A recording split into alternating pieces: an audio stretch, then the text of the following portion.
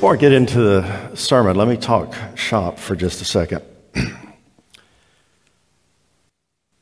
In preparation for our worship services,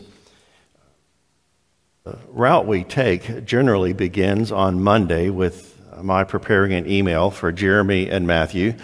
Going to the lectionary, I'll make selections for the scripture that we'll use for our call to worship, for the scripture reading.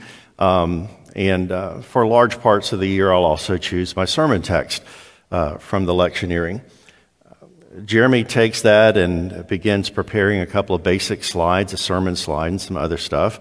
Matthew starts reading through the scripture and keeping those in mind in planning music for the service.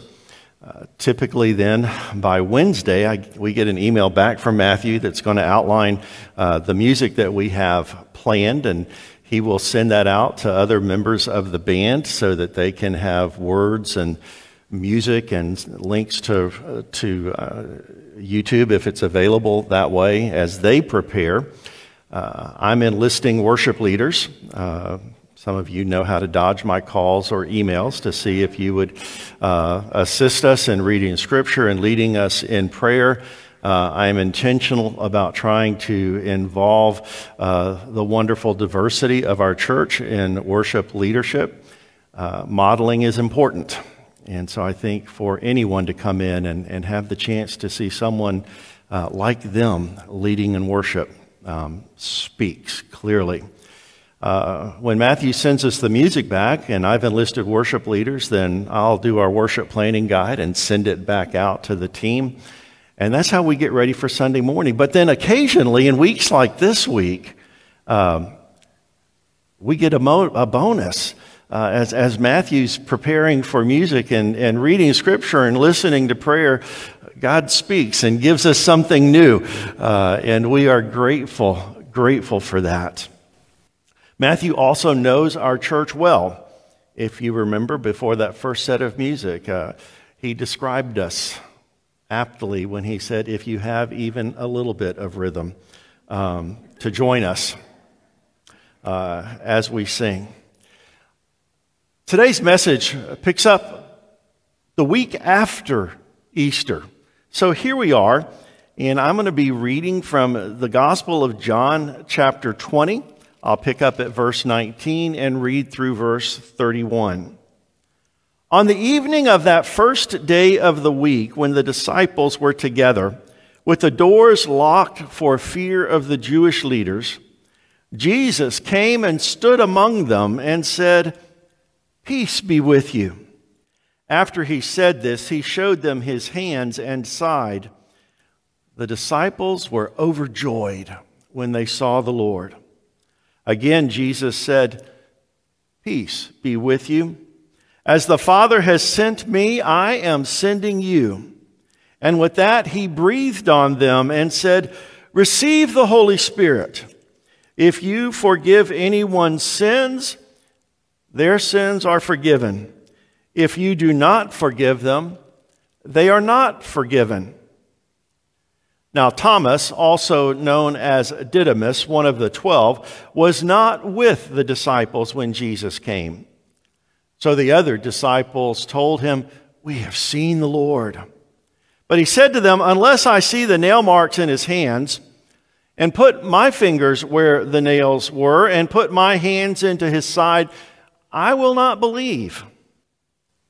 A week later, his disciples were in the house again, and Thomas was with them. Though the doors were locked, Jesus came and stood among them and said, "Peace be with you." Then he said to Thomas, "Put your finger here. See my hands. Reach out your hand and put it into my side. Stop doubting and believe." Thomas said to him, "My Lord and my God." Then Jesus told him, "Because you have seen me, you have believed. Blessed are those who have not seen and have yet believed." Jesus performed many other signs in the presence of his disciples, which are not recorded in this book.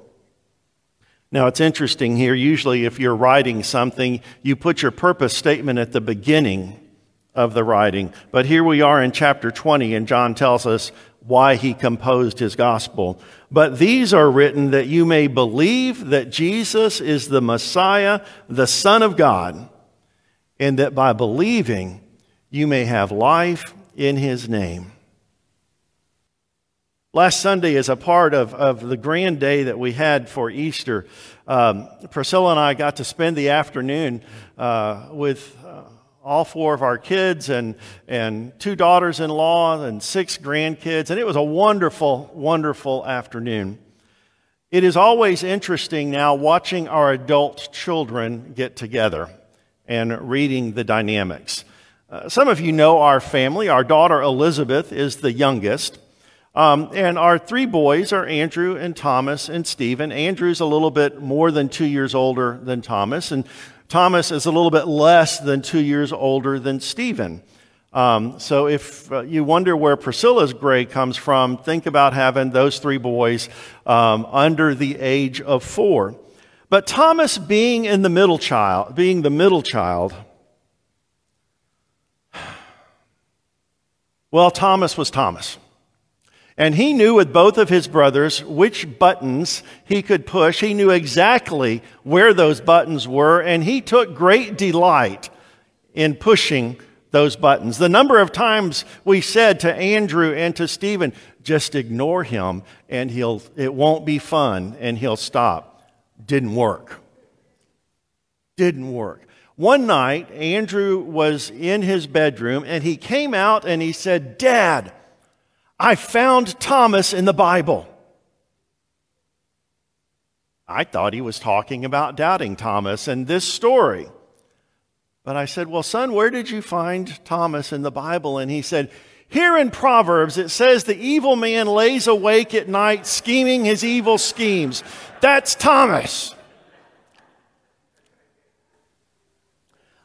I wish that maybe he had found John 20 instead of Proverbs 4.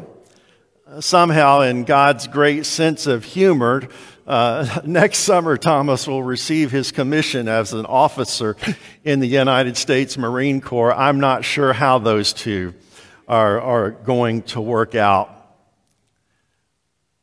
This is a great story about Thomas, and Thomas takes a lot of grief about this passage because I don't think we read it right.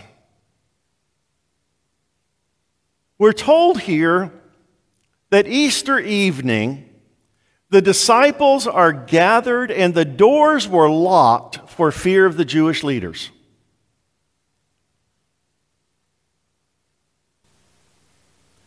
They just experienced meeting the risen Lord. And the doors were locked for fear of the Jewish leaders, and probably for fear of the Roman authorities, and maybe a little bit of fear of ridicule from their family and friends for hitching their horse to the wrong wagon. And maybe they were locked away for fear of the uncertainty of their future. These 10 are locked up for fear. But isn't it interesting that Thomas wasn't behind locked doors with them, barricaded by their fears? Was Thomas not afraid of the Jewish leaders or the Roman authorities or the ridicule of his family and friends? Causes me to wonder where Thomas was, what he was up to, what he was thinking. Now, it certainly wasn't that Thomas had any greater faith than the other 10. But I'll also say to you that it wasn't because he had any less faith than the other 10. All he asked for was the proof that they had already received. Nothing more, nothing less. So let's recap our story to this point. Mary Magdalene follows Jesus' instructions and goes to the disciples reporting, "I have seen the Lord." And she shares her conversation with Jesus. Later that Easter evening, Jesus finds the disciples hiding in fear behind locked doors. And he offers them peace. He commissions them, sending them out as messengers of the kingdom, just as his Father had sent him. And he breathes the Holy Spirit upon them. Now, I know we haven't gotten to Pentecost and the second chapter of Acts yet, but Jesus imbues his disciples with the Spirit. He underscores the importance of the mission that they have by telling them, if you forgive anyone's sins, they are forgiven. If you do not forgive them, they are not forgiven. Let me be honest with you. I'd looked at 5 or 6 different commentaries this week to try to get a better understanding of what this means. They were of no help at all. But what it does tell me is that Jesus was saying that their mission was critically important. And their mission was to offer a word of forgiveness. Later that evening, Thomas shows up. He comes by and they tell him, "We have seen the Lord." And he just can't believe it. Can't believe it.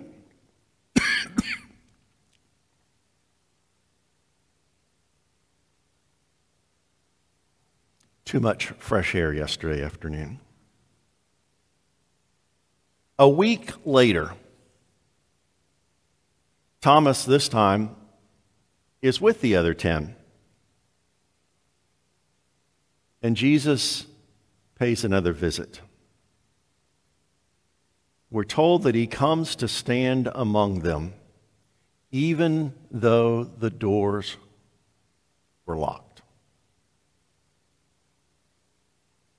The doors were locked again, even after they had met the risen Lord. The doors were locked yet again, even after he had spoken peace to them.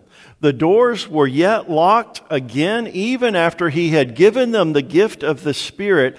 The doors were locked even after he had commissioned them to serve.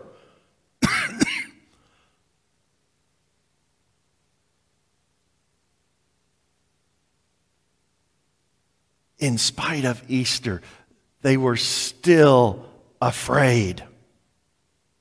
And the doors were locked.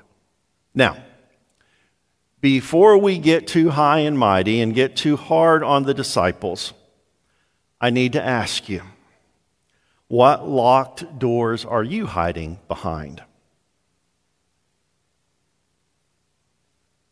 The disciples were afraid of the religious authorities.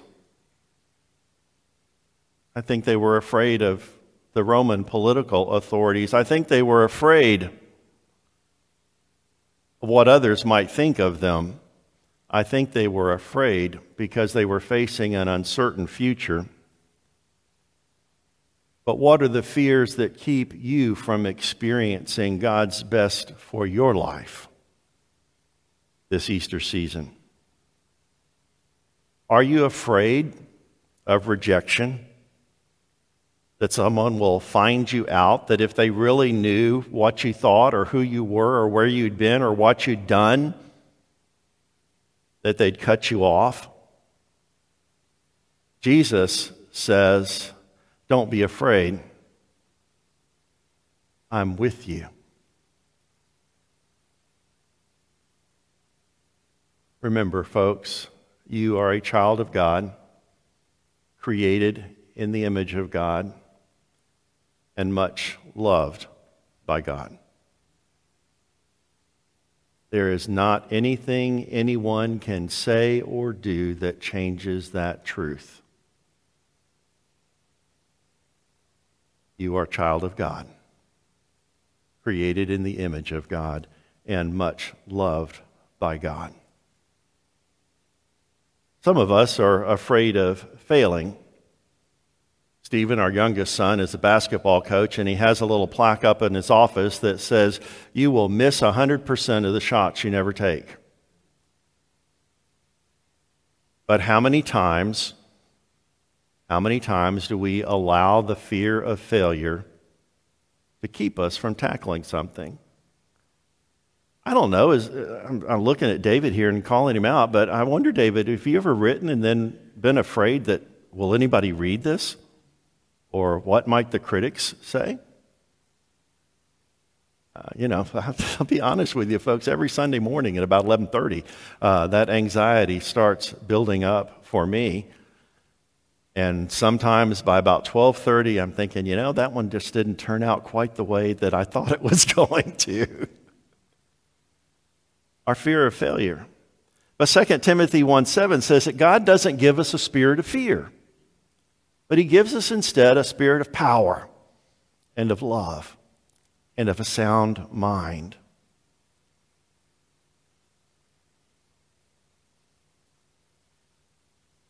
Don't let fear keep you from approaching that person, from taking that new assignment, from trying that new adventure. Start small and celebrate your successes, and when it doesn't turn out the way you planned, well, you know what? If at first you don't succeed, you're just about average. So we learn from our mistakes and we try again. Some of us who grew up in Baptist life in a different age will remember the name of Carolyn Weatherford. Dr. Weatherford was, for a long time, president of the Women's Missionary Union. Priscilla and I were at a conference at Baptist Holy Ground, otherwise known as Ridgehurst Conference Center. And I was in a session where Carolyn was speaking, and by her own admission, she was not a small woman. But as she told her story, she came up sort of towards the end, and she told about speaking at a gathering of women to, of course, talk about missions. And she had made her presentation, and for this particular conference, she had decided it was time to buy a new dress, and so she'd bought this bright cardinal red dress. And she wrapped up her presentation, and afterwards this woman came up to speak to her. She said, Dr. Weatherford, I wonder if I could have a word with you. You really helped me, I think, understand something. And Carolyn was thinking, this woman's going to commit her life to the missions cause, something big and powerful response to her presentation. And she looks at her, and she looks at Carolyn's cardinal red dress, and she says, I've always struggled with whether fat women can wear red, and you've helped me make up my mind. And Carolyn said, that was the first and last red dress that I ever bought. And I learned not to anticipate what somebody might have to say to me at the door at the end of a presentation. Sometimes you try and you don't get the response you're looking for. But we can't let that stop us. We can't let that fear of misunderstanding or rejection keep us from experiencing God's best for our lives. Sometimes we're afraid that we just don't have the resources that it takes. It's been said that God is a lot more interested in our availability than our ability.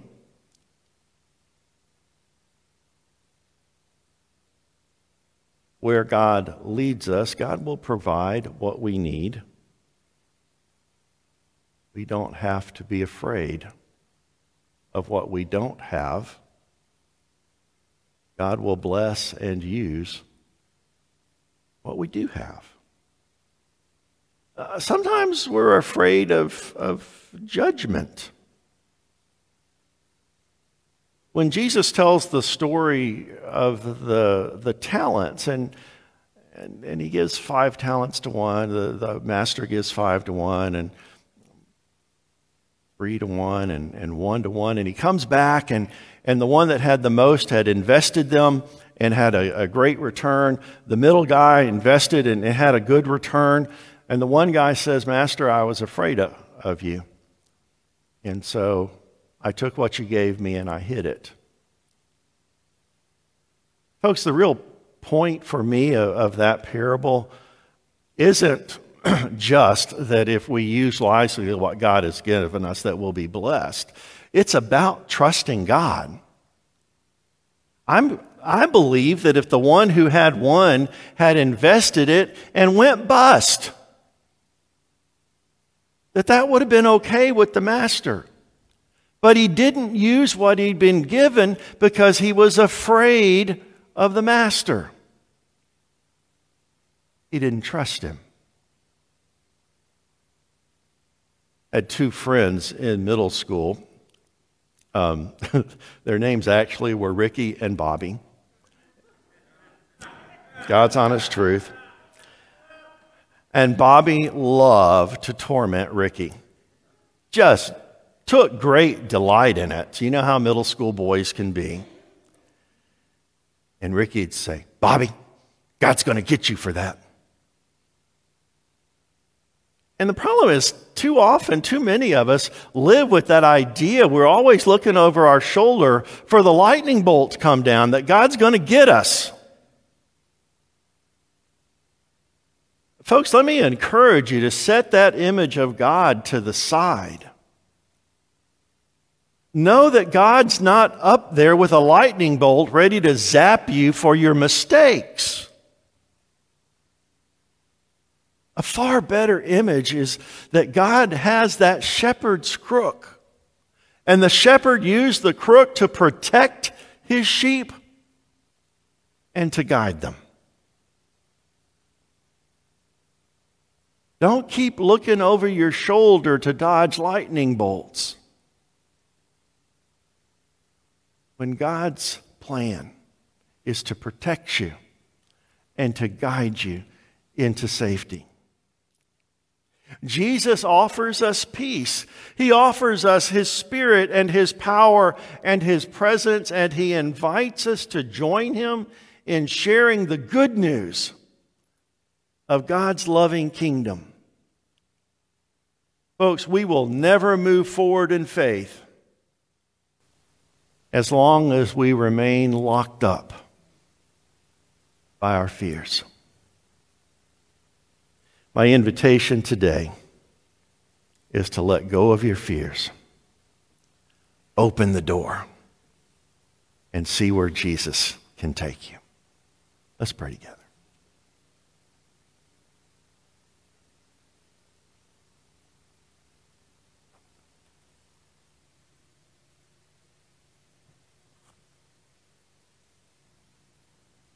God, we still hear the echoes of Easter. The good news that death does not have the last word.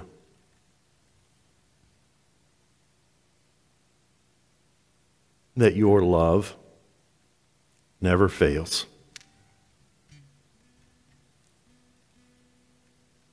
And that through Jesus we have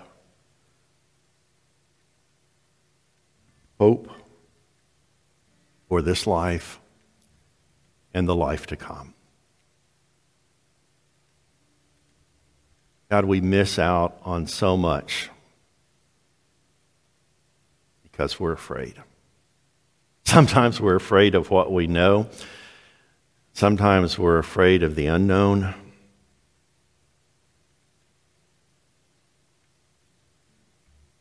Sometimes we're afraid of you.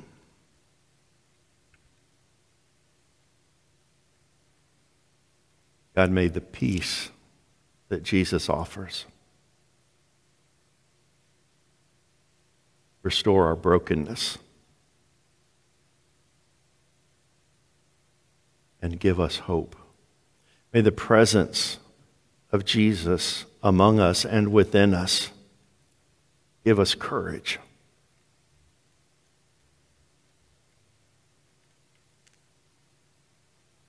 May your grace renew us,